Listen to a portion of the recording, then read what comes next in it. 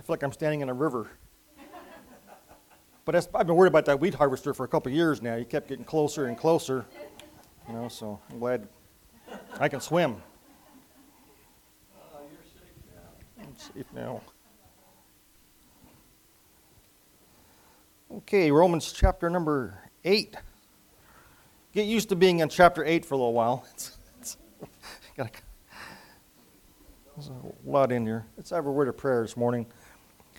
Lord, we thank you, Lord, for the privilege we have, Lord, to study your word. Father, pray, God, you bless the lesson, Lord. Pray, God, you help me be able to speak, Father, and teach. In Jesus' name, amen. Amen. We left off in verse number 9, according to my precise calculations here. So I got a circle right there by it. Let's read verse number 8, then we'll go into verse number 9. Romans chapter 8, verse 8 says, "So then they that are in the flesh cannot please God," verse 9, "but ye are not in the flesh, but in the Spirit, if so be that the Spirit of God dwell in you. Now if any man have not the Spirit of Christ, he is none of his." In the preceding verses, Paul had kind of given a description of the carnal and spiritual mindedness. We talked about that. And here he applies what he's been saying to those Christians at the church at Rome, not of Rome, at Rome, not the church of Rome, that's the Roman Catholic Church. Church at Rome. So to be in the flesh signifies being in a state of corruption. We've discussed that. So the word flesh means the old nature, the old corrupt nature. Back in Romans chapter number 1, verse 7, when we first started the book of Romans, Paul said to all that be in Rome, beloved of God, called to be saints. Grace to you and peace from God our Father and the Lord Jesus Christ. We're called saints. Amen. I had this preacher when I was in Germany. Spent 6 years there, and we had a lot of guest preachers coming over. Big name guys. Most of them are all gone now. But there's one guy from the South. Boy, he was tough. He said, there are two kind of people in this world. Saints and ain'ts. And if you ain't a saint, you ain't. So that's pretty different there. I actually like the word ain't. I used to use the word ain't all the time. I like it.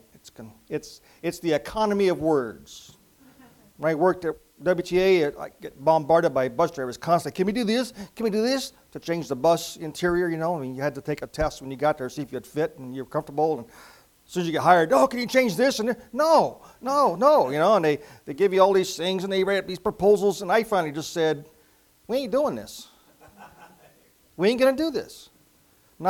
I looked at your design and looked at the budget, and I've determined that we ain't doing this. So that's kind of, I got a name by that. Hey, Kurt, you guys ain't doing nothing today? No, we ain't doing nothing today.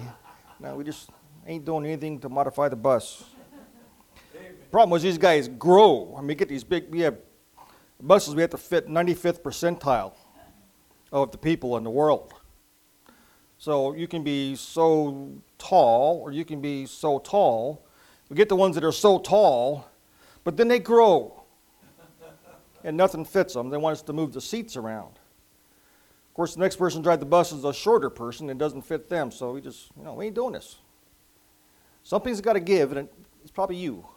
You can change easier than I can change the bus. So anyways, I don't know how I got on that. But anyways,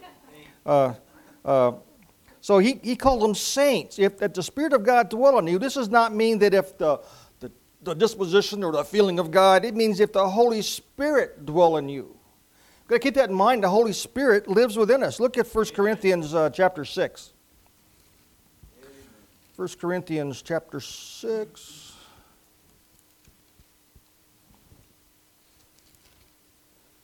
Chapter 6 and verse 11.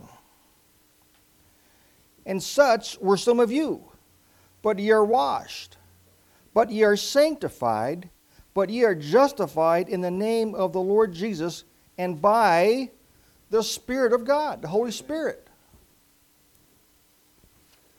Look at verse number 19 in the same chapter here. Chapter 6, verse 19. Nobody turned back, but I did. I'll find it again. Chapter 6, verse 19. What? Know ye not that your body is the temple of the Holy Ghost, which is in you, which ye have not of God, and ye are not your own? Amen. We need to realize that God owns us. And God doesn't smoke. God doesn't drink. And God doesn't eat vegetables. He may, I don't know. Anyways, look at John chapter 14.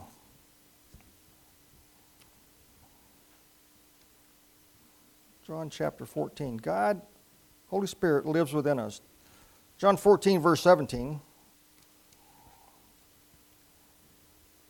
Even the Spirit of truth, who's that? Holy Spirit, whom the world cannot receive, because it seeth him not, neither knoweth him, but ye know him, for he dwelleth in you, and shall be in you. One more, Ephesians chapter number 1. I usually get these verses all in order, but I didn't do it this time because I didn't do it this time. Ephesians chapter 1, verse number 12.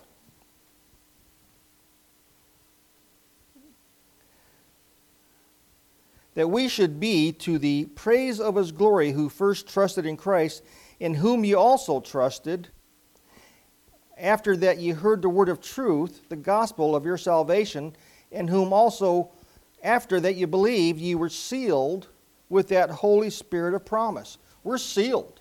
Right. Sealed. Christ was our earnest, Holy Spirit, our down payment. We're sealed. And that's a wonderful feeling. And verse number 9 back in our text says, he is none of his. If you don't have the Holy Spirit, he is none of his. What you talking about? You know, whether someone may be intellectually aware of God, or know God as they may think, or have a hidden knowledge of God, but not influenced by his Spirit, not led by the Spirit of God. You know, the simple truth is, if they're not, the Spirit isn't in you, you're not saved. That's what Paul's saying. He is none of his. Now let's look at verse number 10. We're going to bounce around there just a little bit. Verse number 10. And if Christ be in you, the body is dead because of sin, but the Spirit is life because of righteousness. Paul having confirmed, let's look at verse number 2. Paul having confirmed in the second verse, the law of the Spirit of life. See that there in verse number 2? For the law of the Spirit of life hath made me free. In the third and fourth verses, Paul talked about the manner in which we're freed from the law of sin, and that was from God sending his own Son, in verse number 3 there. God sent his own Son to free us from the clutches of sin. But now Paul needed to, he told them, the law of Spirit and the manner. Now he's going to tell us how we're freed. How are we freed? He does this in verses 10 and 11. Before we get there, verses 7 and 8, Paul confirmed a declaration that he made in verse 6. What was that declaration in verse 6? For to be carnally minded is what? Death. That's a declaration. But to be spiritually minded is life and peace. So there's two opposites here. There's two contrasts here, okay? This or this. So he now illustrates the opposite declaration.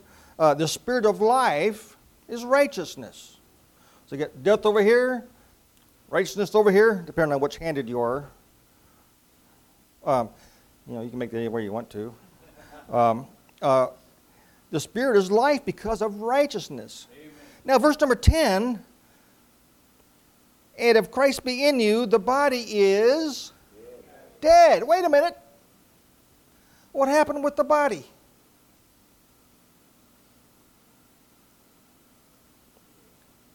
The body's dead. Wait, I thought we were redeemed. I thought we weren't in corruption. I thought, what happened? The body's dead. So Paul admits that despite the believer's union with Christ, this body is corrupt by sin. It's dead. But then he gives us in verse 11, in 10 and 11, this kind of a double consolation. The body's dead, but he gives us this reassurance that our souls are eternal. And what else? He's going to change our bodies. And those are going to be resurrected. So it's not dead and you're dead. It's your body's dead, but then it's going to be resurrected. Amen.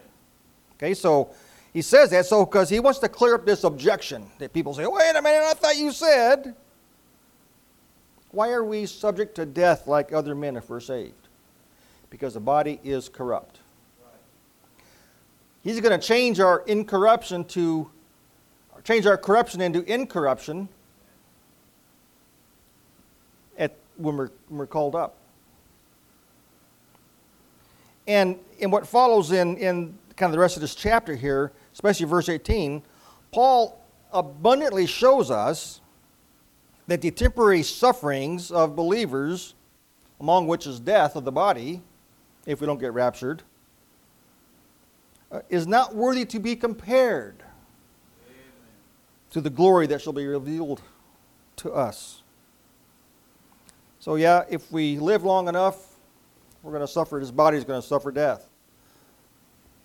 The older you get, take my word for it, the more you hope for the rapture.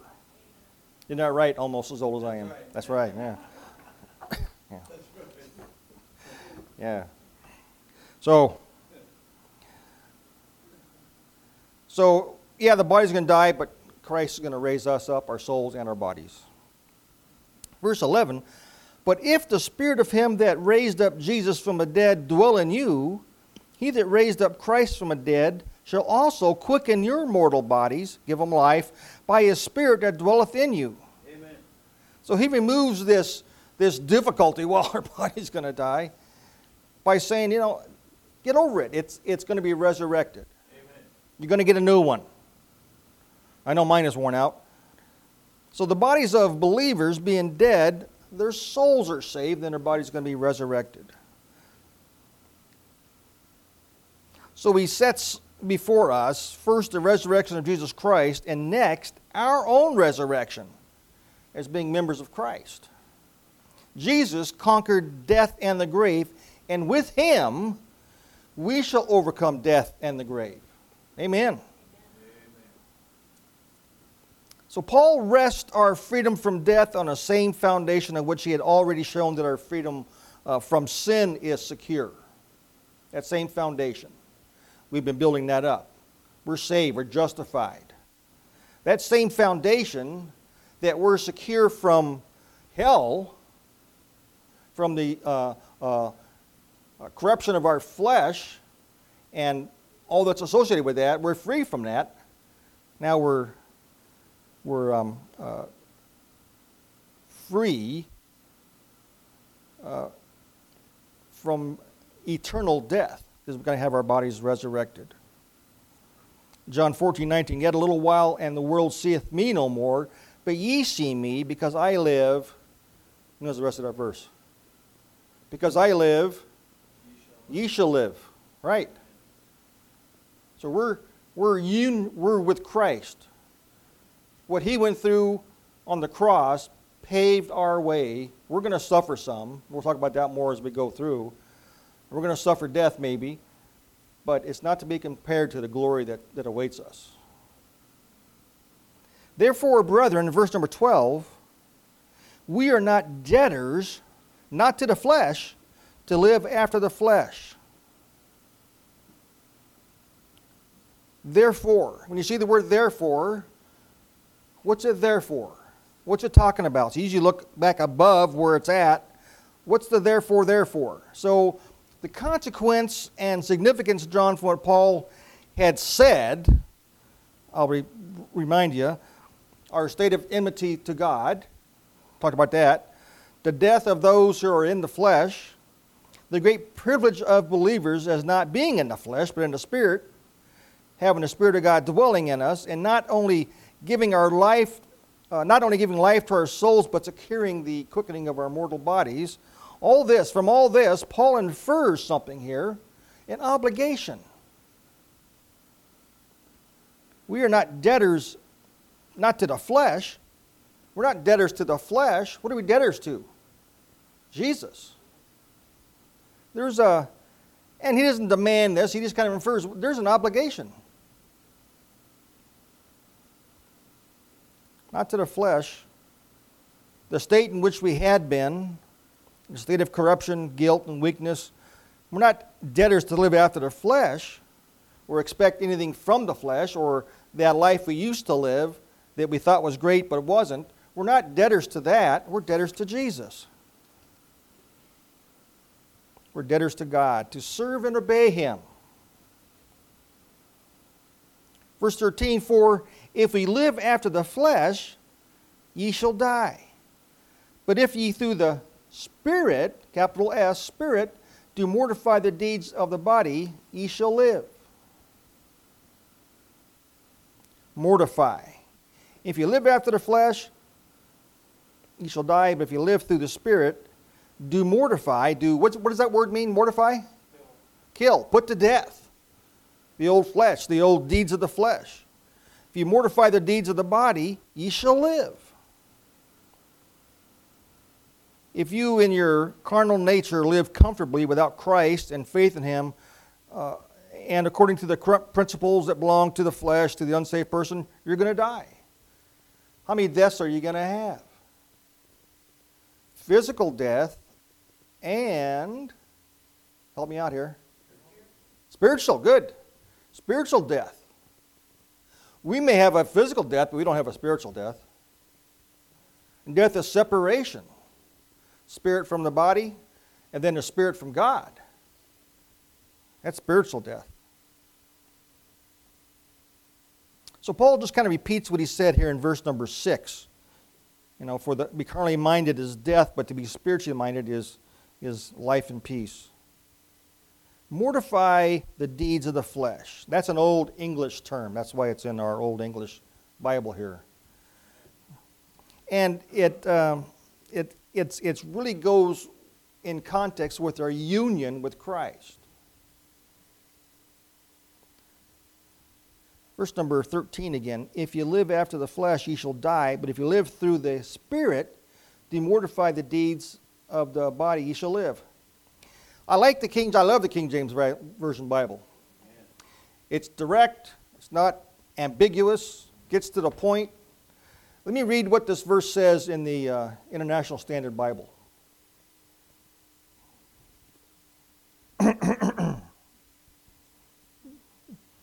If you subdue all that is inconsistent with the highest ideals. Clear as mud. Live consistent subdue all that is inconsistent with the highest ideals. I don't even know what that means. Subdue all that is inconsistent. That's Romans 8:13. I'm subduing all the things that aren't consistent with the highest ideals. What are those? So it's important to not get into these watered down translations and these other versions. Because they really, I couldn't show someone that. You know what you need to do? You need to subdue all that what is that? What are you telling me? Mortify them. Kill them. So the Bible's very plain and direct. Amen. What Paul's saying here is intensely real. Our old man, not talking about somebody else, your old man, the old you, is dangerous to your Christian life. Put it away. The old you is put away. It's dead, it's mortified, but sometimes things just kind of pop up, don't they? Remember back in chapter 7, the old nature didn't move out, it just moved over, right? Still there. We got to fight that thing. Galatians 5:24, if you turn there.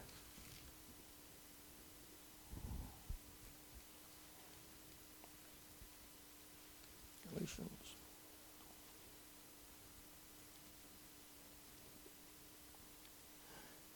Galatians 5:24, and they that are Christ have crucified the flesh with the affections and lust. Put that away. They got rid of that. Look at Colossians chapter 3. Verse number 5.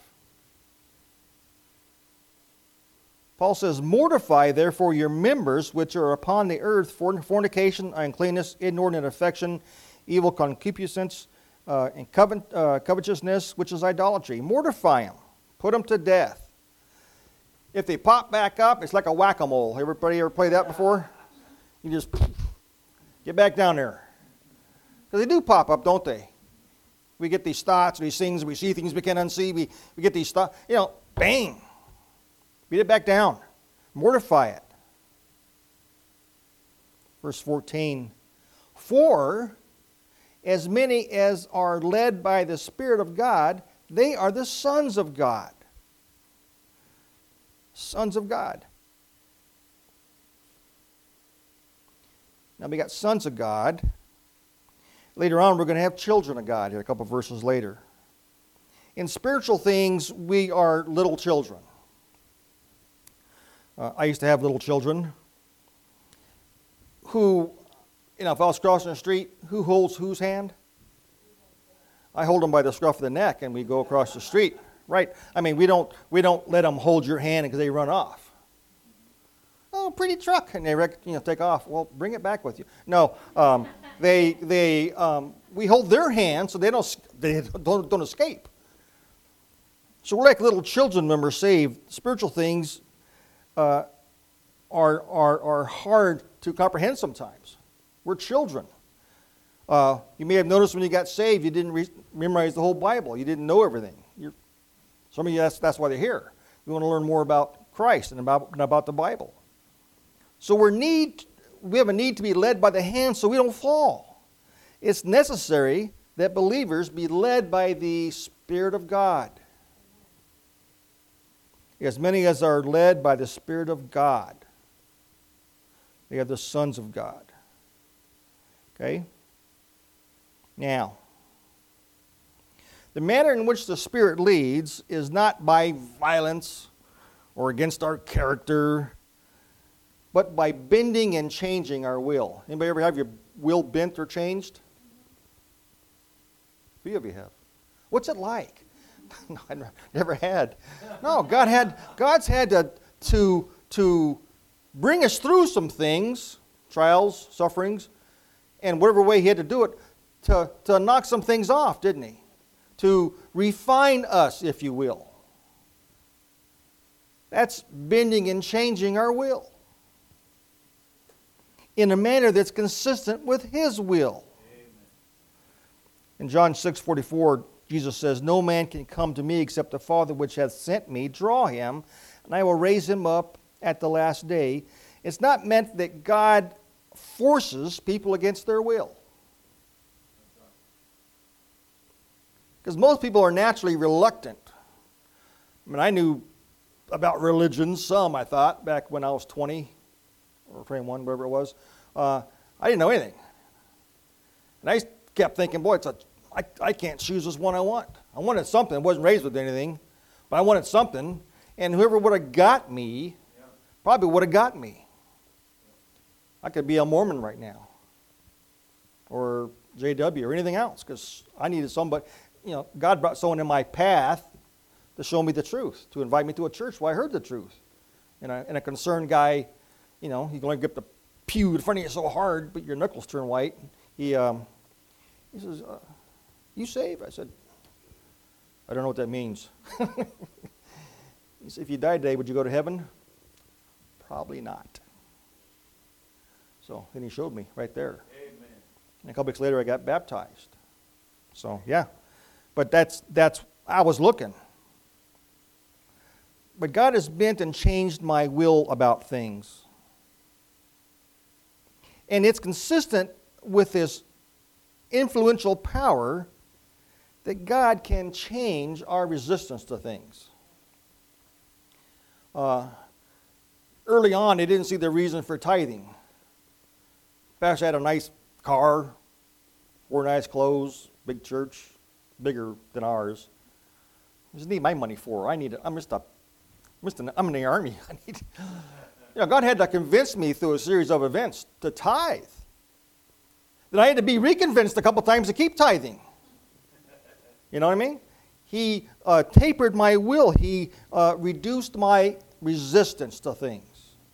And that's how God works in our life. He tries to reduce that resistance. There used to be a song, I heard it back in the 70s. I remember it was called the Hornet Song. Be a good song for the group to play. And one of the lines in that song is, God does not compel us to go against our will. He just makes us willing to go. That's my first and last solo in this church. I want to copy that tape there so I can. No, he doesn't. He just compels us. He just helps us along. He makes us willing to go sometimes. And that was kind of a fun song, talking about the hornets attacking the Egyptians and stuff. You know what I mean? Trying to get the children out of Egypt. And it was kind of a fun song, but we used to hear it all the time. The kids used to sing it. Just makes us willing to go. Yeah, God makes you willing to go. That's right. There's a lot of folks that go to these mission fields, Papua New Guinea. I bet Brother Russell was compelled to go. God compelled the need for him to go, and he understood. I need to get there, and he got there, and he stayed there. That's how God works.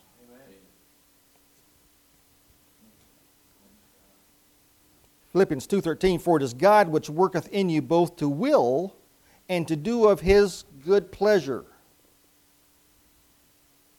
It is God that worketh in you to will and to do your own thing. No, to do his good pleasure. God uses people. That's why he left us here after we got saved. Amen. And we could have been taken right up. Oh, where's so-and-so today? Oh, they got saved. Oh, no. I can imagine trying to have a job being a supervisor. Oh, another guy got saved. You got to keep hiring people all the time. No, he left us here to serve him. That's why he did that. Okay? Turn over to Galatians chapter 5, verse 17.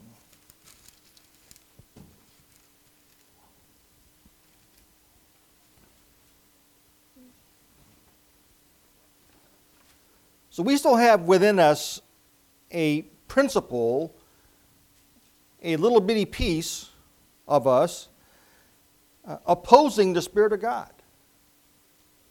We say no to God, or we say not yet to God, or we say something else to God, whatever it is, but sometimes we're not bendable enough. We resist. Galatians 5:17, for the flesh lusteth against the Spirit, and the Spirit against the flesh, and these are contrary the one to the other, so that you cannot do the things that you would. So that spiritual and fleshly battle still fights all the time. And we got to be on guard for that. This shows the reason why the children of God, despite our remaining ignorance or depravity, where we have in us, by the many temptations which we are assaulted on a daily basis, we got to hold on the way. We got to hold on to God. We got to stick by the stuff. Psalm 25:5, guide me in your truth and teach me, for you are God, my Savior, and my hope is in you all day long. My hope is in you. Guide me, teach me, steer me the direction I need to go, keep me on that path. The longer I live in this world, the more you got going on today, it's easy to get sidetracked. It really is. And you got to wait for another on-ramp to get back on the way it's difficult to be a Christian today. Right. We're onslaughted. We're assaulted. Right. Everything. Anti-church, anti-Christian, anti-God. We got religious people in government that's saying murdering babies is okay. It's just a different point of view. God doesn't think that. He's got one point of view. It's wrong. So as many as are led by the Spirit, they are the sons of God. The Scripture gives this character of the sons of God differently. and it's according to nature and grace. Let me explain what I mean here. The Son of God is by nature. It belongs to Jesus Christ, who is the only begotten Son of God. We are sons of God. By the grace of redemption, we became sons. And we are sons of God as we're led by this Spirit. We're the sons of God. Sorry, ladies. You didn't make it. No, we're talking about mankind, Christians, sons of God. Among men, there are two ways of becoming children. One is by birth. You thought I was going to say something else, didn't you? One is by birth and one is by adoption. There's two ways of becoming someone's child. Birth, adoption. A son is born into a family, or a son is adopted into a family. No one can be a son or a daughter by any other way. But God has made it so that we should be His sons by both of these ways together. Here in the next few verses, Paul's going to show us 4 proofs of our being the sons of God. First, in verse 14, is our being led by the Spirit of God. Second, in verse 15, is the spirit of adoption, which we'll get to, which we receive, and we cry, Abba, Father. The third is in verse 16, where our sufferings are in the communion with Jesus Christ. He tells us we're going to suffer. That's with Christ. That's part of our union with Christ. Okay? So, these are things that show we are children, we are heirs, and we're joint heirs with Christ. If so be ye suffer with Him. That's in verse 17 there. So we have not yet received the spirit of bondage to fear. That's verse 15. We have not yet received the spirit of bondage again. Did we have it before? Yeah. We were bound by sin and the repercussions of sin. For we have not received the spirit of bondage again to fear, but ye have received the spirit of adoption, whereby we cry, Abba, Father. The spirit of bondage is the effect of the law. They were bound, which reveals man's sinfulness and fear of God's wrath, God's punishment. If you broke the law, things happened. You were punished for it. And it was serious. And it made men tremble, I'm sure.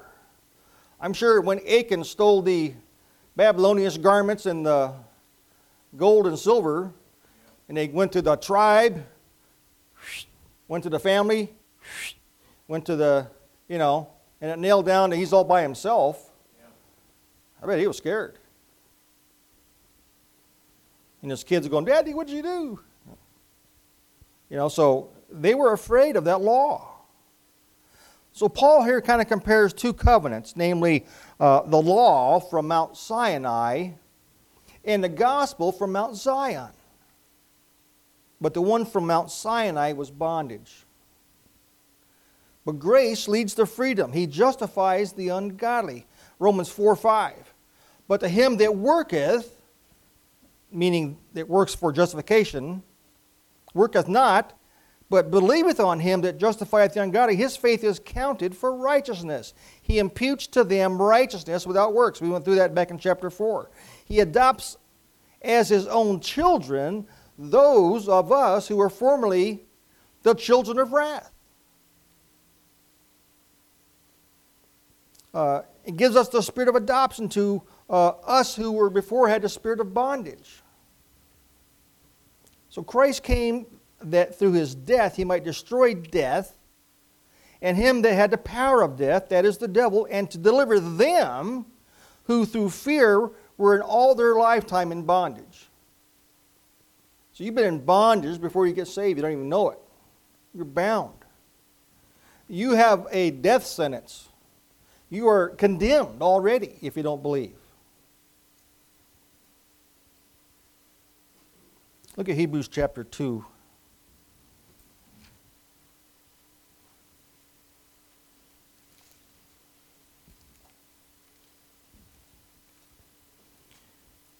Hebrews chapter 2, verse 14.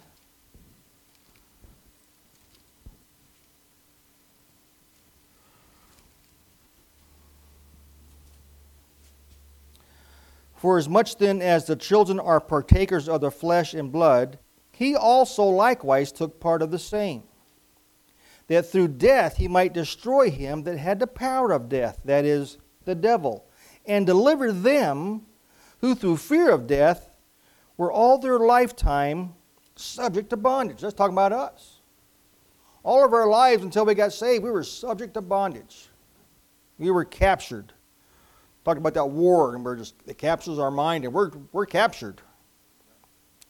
But the spirit of adoption, the Holy Spirit is called a spirit of adoption. And he makes us his children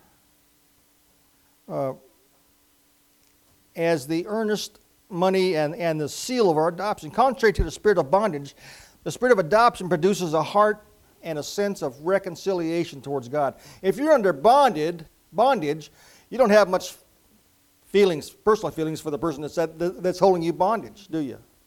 But now that we're saved, we're adopted, spirit of bondage, we have this sense of reconciliation with God. We love God. We want to serve God. We don't like sin. We hate sin. We like peace. We have peace. And this is all through the knowledge of Jesus Christ. Adoption is not a work in us. It's not a work of grace in us. It's an act of God's grace. He adopts us. Our adoption, to which God has called us in becoming our Father and making us His children, includes, innumerable rights and privileges, and at the same time imposing some duties on us, doesn't it? Faithful serve. First, regarding privilege and glory of having God for our Father and being His child. There's a privilege in being a son of God, a child of God. There's a privilege in that. We have something the lost folks don't have. Second, it includes the rights that adoption bestows. Free access to God, knowledge of His ways, assurance of His protection. Adoption assures some rights. Third, adoption implies God's love towards us. God loves us so much He wanted to adopt us. Amen. And He's jealous for our interests. He wants to protect us. He wants to keep Satan and other evil things away from us. He's jealous of those things. He says, don't bother my adopted child. Fourth, all the duties which the title or relationship of the children engages and performs towards the Father and our God. There's a title we have, child of God. And there's some duties associated with that. We perform those duties the best we can. As the Spirit leads us and as we learn and we grow. Okay? I should remark here for the next few minutes. There's a difference between adoption of a man and the adoption of God. Man, in choosing a son by adoption, what does he look for? I mean, if you were just said you're going to go adopt a son, you look at him, you have some desires, don't you? Kind of compare it to a used car, but I don't want to do that. You have desires. You want this kind of child. You want this kind of, you look at the background. Whatever it is you want to look at, you look at it. You check it out. There's certain real qualities that you're looking for. But God, in adopting us, produces those qualities in us. He didn't look for them. He makes them. Man can impart his goods and give his name to whoever he adopts, but he cannot change their lineage. Can't change them. Can't transfer them into his own image. But God makes those whom he adopts not only be be partakers of His name and His blessings, but also His nature itself, changing and transforming us into a Christ-like image. That's through sanctification. Amen. As we grow, we become more like Christ. That's the goal. Be more like Christ. Abba, Father. The introduction of the words Abba, Father here shows that the believer has the strongest evidence of the excellence of the position where we stand. And we know we're adopted, and we know this is by the Spirit of God, and it was given to us by when we were adopted, when we were saved, and we can't know we're saved by any other means. How many of you know you're saved? Some of you do, some of you don't. No, I'm saved. It's not because someone on the outside told you that you're saved. It's not because you feel saved. Tomorrow morning is Monday morning. How many of you got to work tomorrow? You going to feel saved when you first get up? I never did. Is it Monday already? Of course, these days I retired. It's every day. Every day is wonderful. In its own way. It doesn't bother me, but, there's times I don't feel saved. It's not a feeling, is it? It's a fact. Okay? Adoption, we know. We have this assurance of eternal life. It's not conjecture or assumption or logical thinking or someone on the outside saying, well, you must be saved. No. It's by God's own Spirit that lives within us that shows us that we're saved. We'll stop here on verse number 16, and we'll pick that up next week.